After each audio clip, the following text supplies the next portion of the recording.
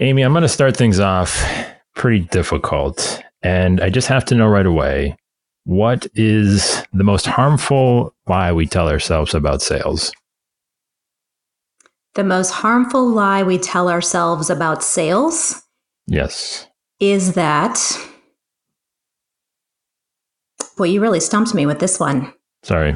The most harmful lie we tell ourselves about sales is that you are either born to be good at it or you are born not to be good at it, when in fact it is a set of skills to be learned.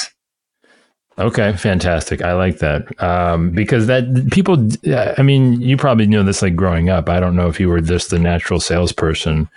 But you're like, oh, I'm not a salesperson. Like they have this sort of definition of what, that means and what requires to be successful. But I mean, what have you found over the years? I had an opportunity in my college career when I was doing internships, summer jobs, where I had the opportunity to work at a tech organization. And as an intern, you do all the duties as assigned. So I was assisting all different kinds of departments in the company. And I had the opportunity to be around this group of salespeople. And I really didn't have any idea of what salespeople did, but I felt like that they were kind of my people, and I clicked with them. And one of the things that dispelled that myth for me was the idea that these were skills to be learned. I watched them as they worked, and they were really problem solvers for their prospects and clients, which for me took away any stigma of what someone in sales does. So what did you find? What was the skill that really made it click for you? I would say one of the biggest skills that made it click for me early on was that sales is really about helping people solve their biggest problems. And if I could be that person to collaborate with them, to help them solve that's really the essence of what it means to sell. And that was probably one of the biggest takeaways early on in my career that I've taken with me this whole time, whether it's in enterprise level selling or now more as an entrepreneurial seller. Have you found there to be a drastic difference to a sale? Because people always maybe talk themselves out of that sale that they can't get or do. Mm-hmm. Have you up and down the food chain? Has it all looked a lot more similar than you thought it would? In terms of being able to talk ourselves out of getting a sale? Just being able to even like step in, like you said, I can't sit at that table. I can't, walk in the room with that person or, whatever reason, like that's too big of an account or whatever. Oh, yeah. Yep. I would say that the mindset piece of it, you're talking about mindset in the way that we show up and the way that we own our presence and how we want to, I think of it as wanting to be of service to the people that I'm working with. That seed was planted for me early on, and I think that it has just continued to grow. Even as I have found myself in bigger, more complex deals, more high stakes clients, whatever that looks like, that seed of service and problem solving, I have grown and evolved in my career, and I am hopefully solving even bigger, more strategic problems for my prospects and clients. So, I completely obviously agree with the whole like solving a problem, right? We sometimes overcomplicate what a sale is. Yeah. I don't know how familiar you are with the insurance folks, but those are my people. And that's what we do every day is like, that's a problem, right? Like it's a little more abstract. And we naturally lean towards it, but then again, there's sometimes we want to fit that thing into that square peg into that round hole. And, when it comes to something that is less tangible, that is kind of more, we've got to work through a whole set of things. Like what when it comes to that problem, how do you approach it, and what do you think ultimately helps somebody identify? Because that comes back to listening. Like I guess maybe this is where I want to get the question is, how have you learned to identify those problems maybe better or faster than somebody else? Yeah. So thinking about the people who are listening to this that are likely in the insurance space, whether you are on the carrier side, you're on the broker side, you are somewhere connected to the industry.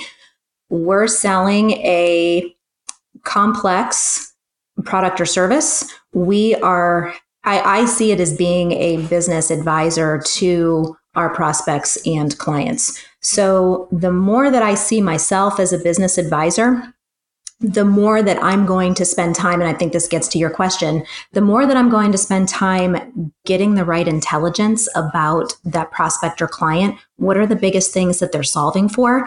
Even if my product or service isn't attached to that, it's knowing about their business, because that type of background gives me so much more confidence and ability to prep when I actually have a conversation with that C-level person or that influential person or that decision maker.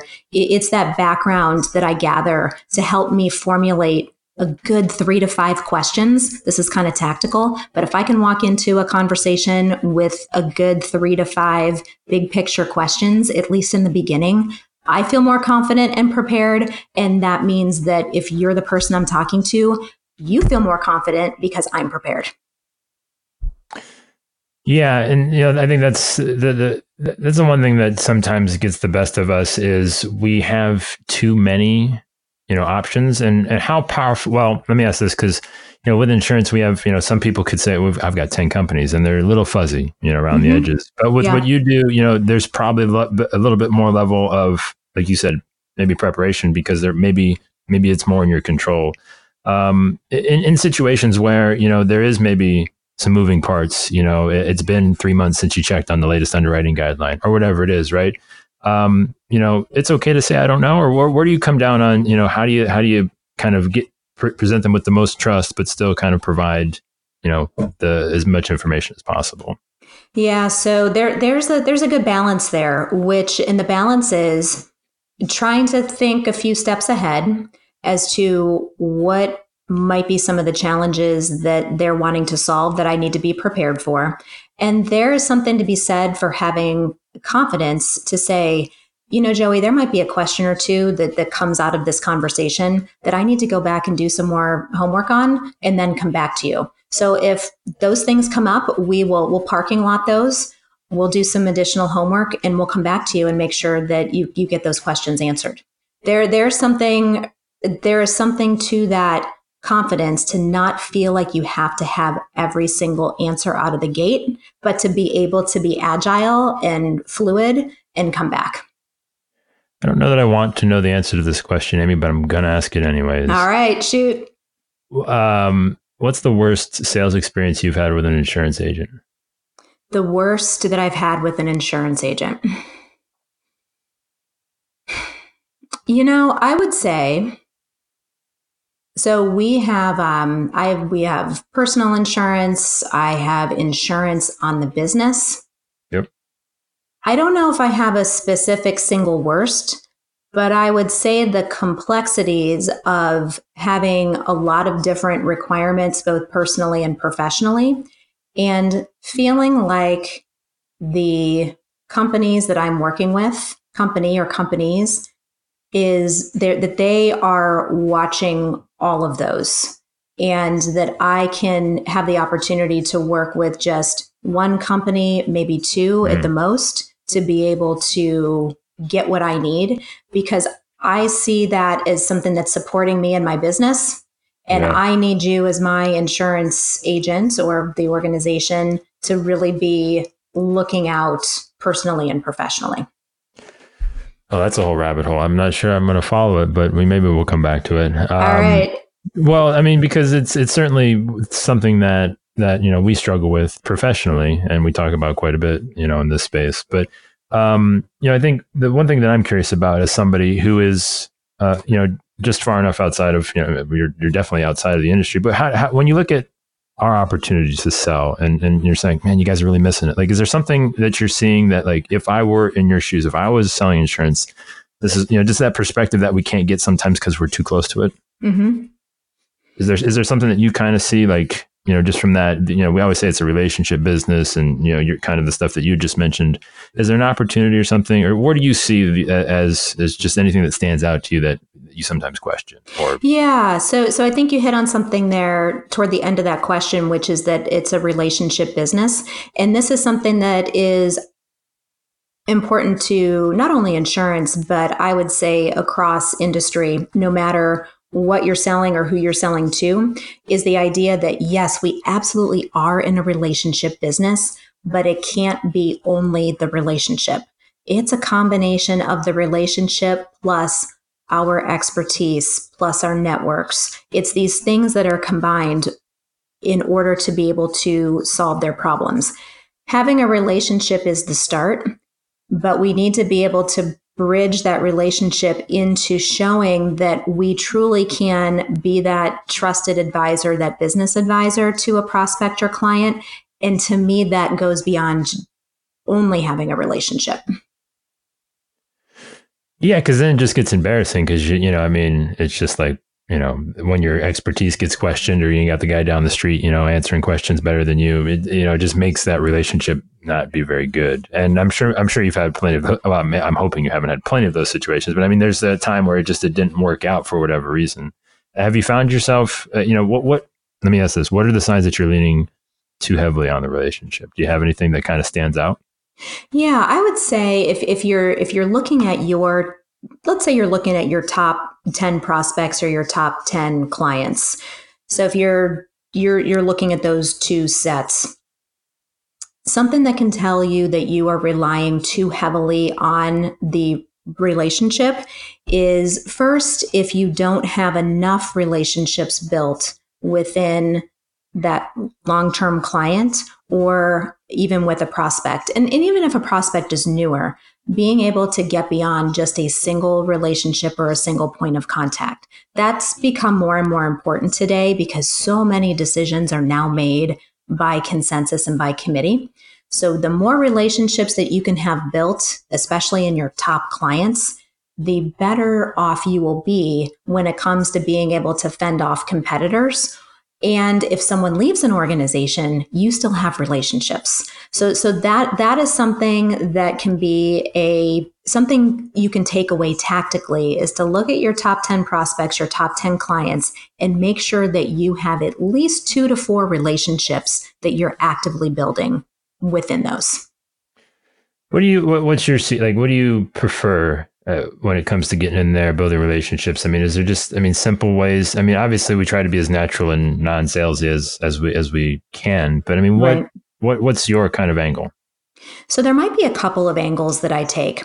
The first angle is when I look at my book of business, 85 to 90% of my book of business is based on relationships and introductions.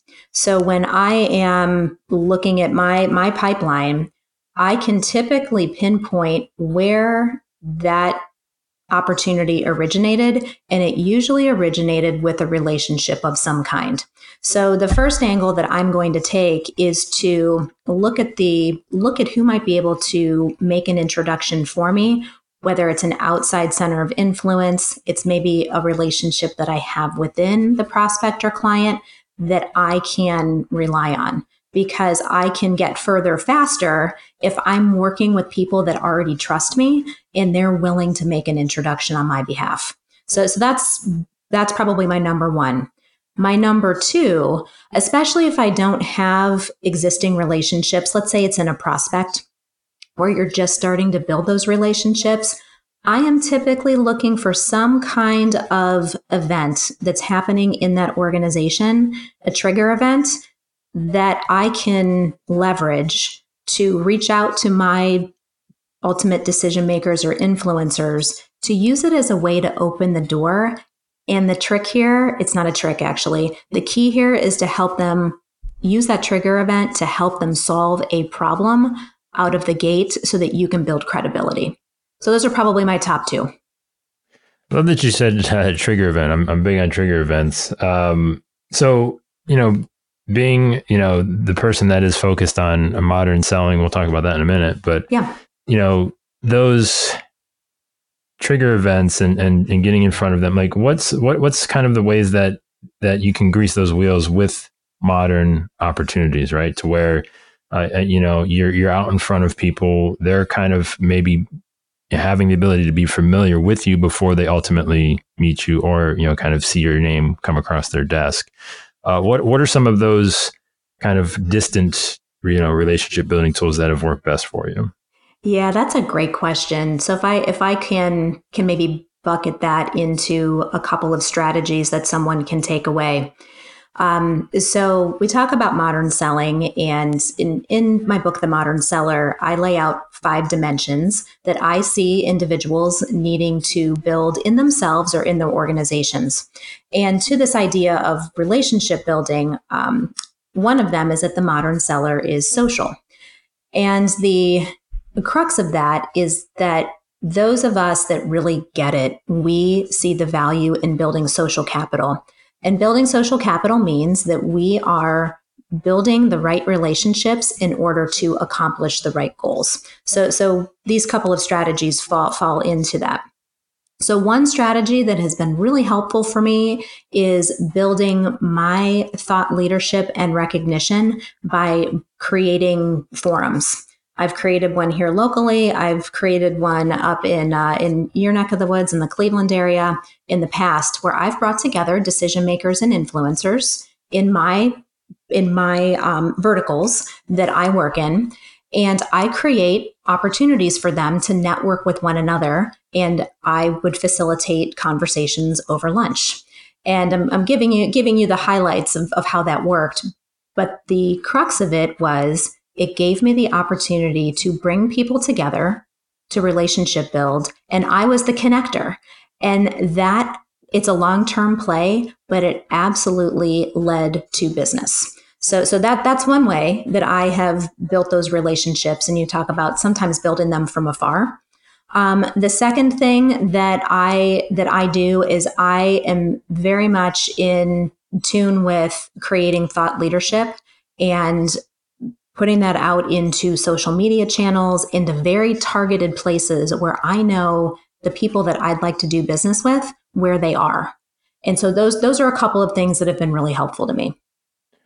Yeah, I mean, anybody that knows me, I made it 17 minutes without mentioning the fact that we both live in Ohio and, are from the Northeast Ohio area, which is pretty tough for me because it's usually the first thing out of my mouth. But I tried to hold it off as long as I could, Amy, but we're here and I have to thank you for it.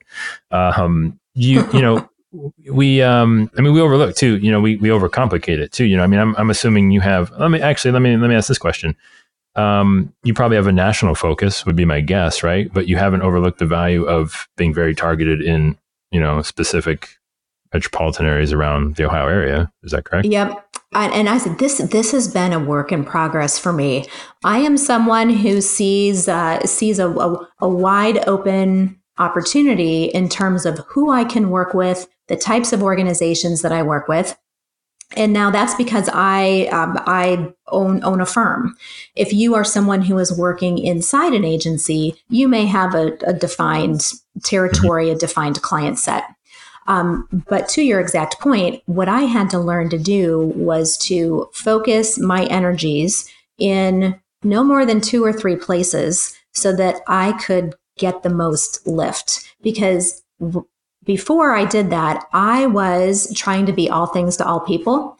And it's really challenging to build a successful book of business being all things to all people. So if anybody listening is struggling with that, I completely get you. Yeah. And I really had to discipline myself. And like I said, still a work in progress, discipline myself to focus in specific verticals. So my focus areas are professional services, insurance, and technology. And that is the bulk of my client base these days. Well, you picked certainly a good city in Columbus. There's only a little bit of it down there. Yeah, just a touch. Just a little bit. So we're back to insurance.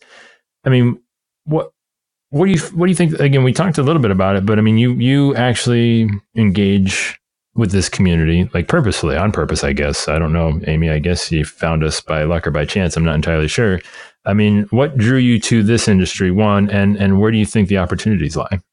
Yeah, so I'll start with the first question, which is how I came to play in this space. I actually don't have a background in insurance at all. I grew up in technology. So for the first 10 years of my career, I worked for companies like IBM and Lenovo, and I was in what you would consider a very traditional B2B enterprise selling role.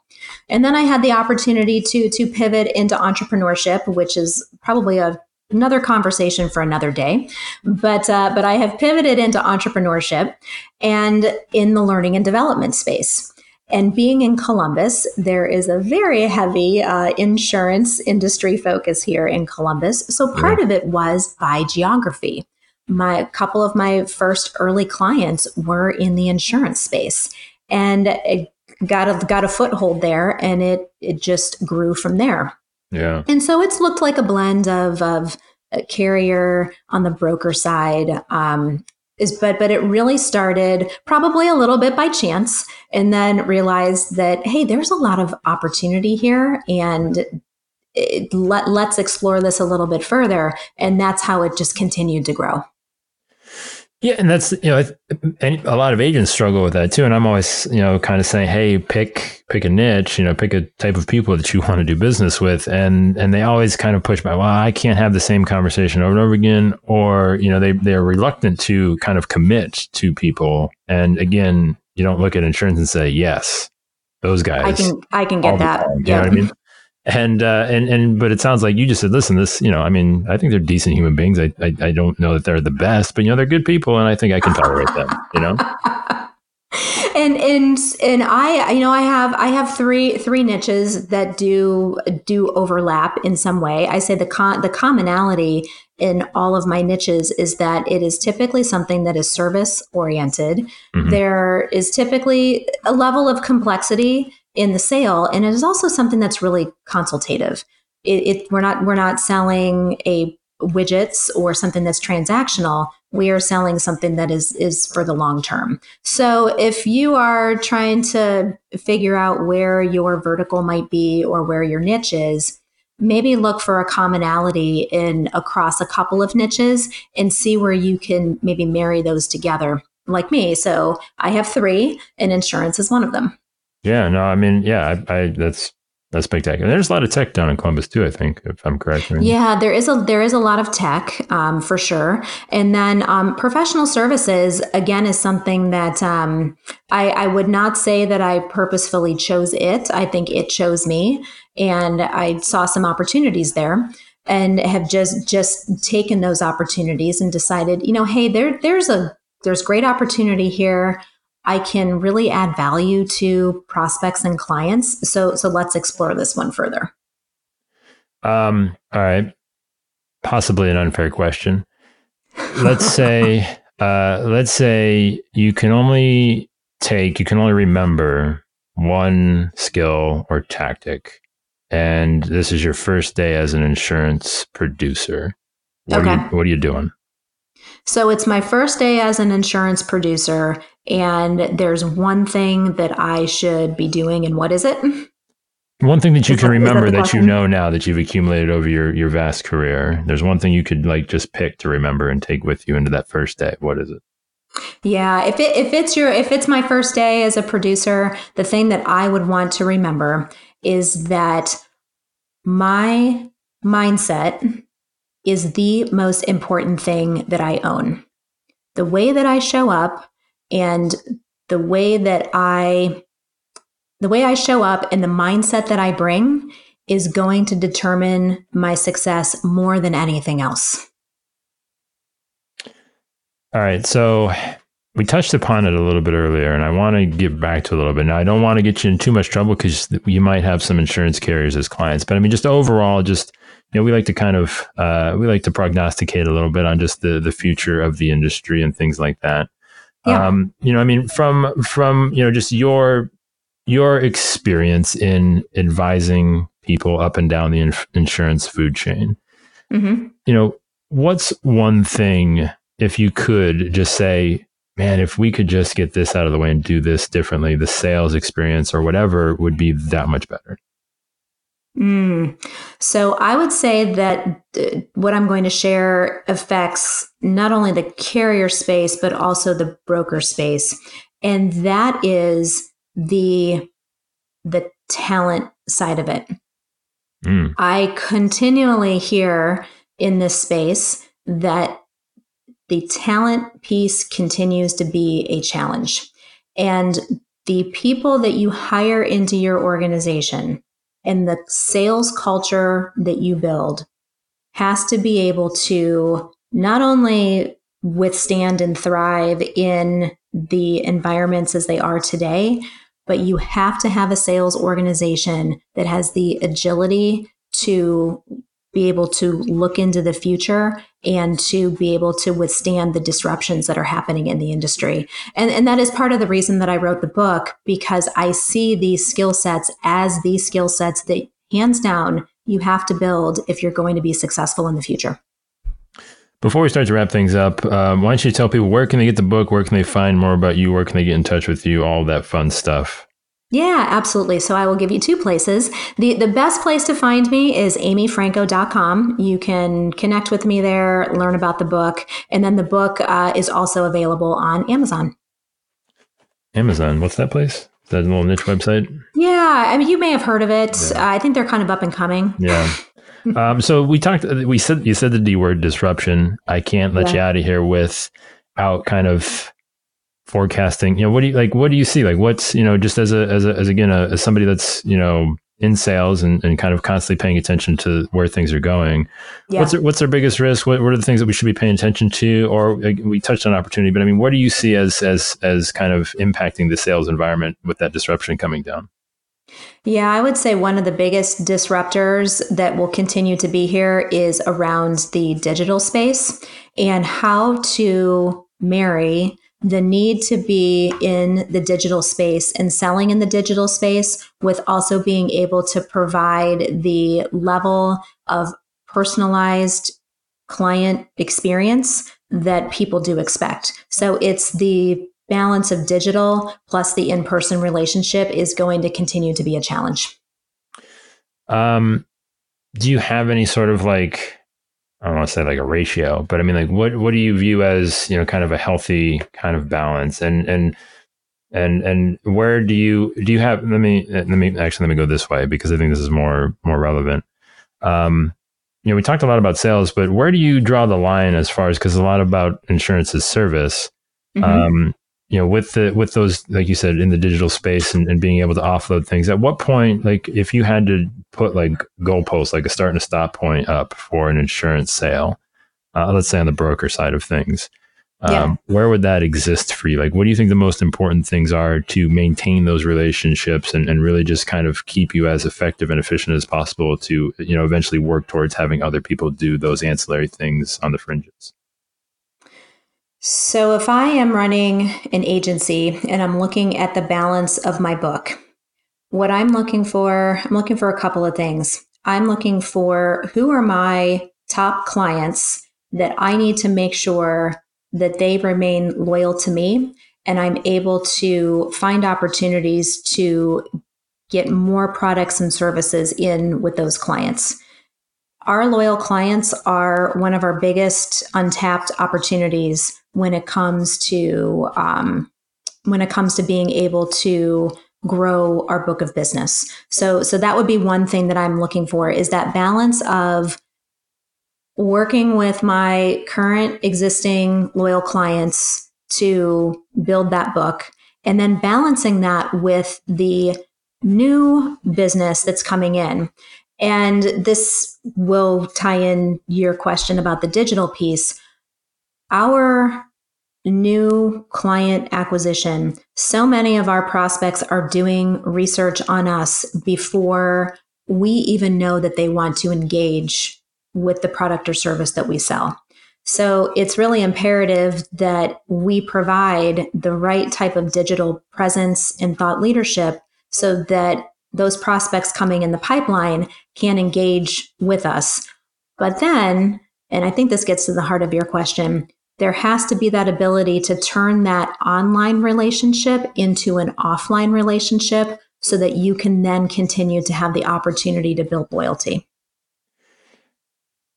Yeah. So you said something that I would be curious on your opinion of they're doing the research, right? I think we've gotten to a point where that's an accepted sort of idea. Like they're going to at least maybe check out our website, but it hasn't really gone much deeper, at least in the insurance industry on a wide level, to where, to the level that you might, kind of know it to be beneficial. And how deep do you think that needs to be for somebody to be able to, I kind of would say it as building the relationship on their terms, right? With you, you're not there. They get to do it at their discretion. How deep do you prefer somebody to be able to go? Like what's the limit? At least, I guess, table stakes at this point in time. Oh, that's a good question. So it depends. So it is, and some of this is a little bit more art than science, I suppose. And this also comes down to what kind of technology do you maybe have, whether you're a carrier or whether you're an agency, to be able to track the effectiveness of what you're putting out into the digital space and what people engage with. I'm not sure I have an exact specific answer to that question, except to say, when you look at your digital presence, do you have a level of confidence? And you might even ask your clients this, but do you have a level of confidence that the thought leadership that you're putting out there, are you providing and being a resource for people that will land in your space? To make them say, I want to continue the conversation with Amy, or I want to continue the conversation with Joey. That is going to be different for every prospect. But at a minimum, I would say that your digital presence, whether it's your website, whether it's anything on social media, has to be able to display your credibility and your thought leadership in specific niches in order for someone to want to continue the conversation with you.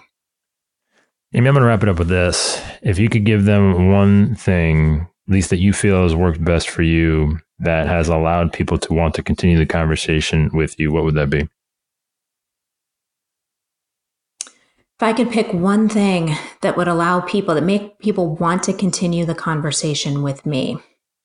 Like the thing that has worked best for you, for them, for somebody, like the thing that again, one of the things that you can kind of point to and say, man, this is the one that always gets mentioned. This is the one they're always saying, man, I did this, I saw this happened, and I had to talk to you. What is that thing that, I don't know if it's applicable to insurance or not, but what is that thing for you? I would say for me, it is speaking engagements, where someone says, I saw you speak at this conference, I saw you at this event, you shared something with me that has really impacted me, I've taken it away with me, and I want to continue the conversation with you. So for me, I would say that that's speaking engagements. And the lesson for all of us is to experiment and to find that one thing that is something that you love doing, that you are great at, and also gives you the opportunity to be in front of your target prospects or clients so that they can say that about you.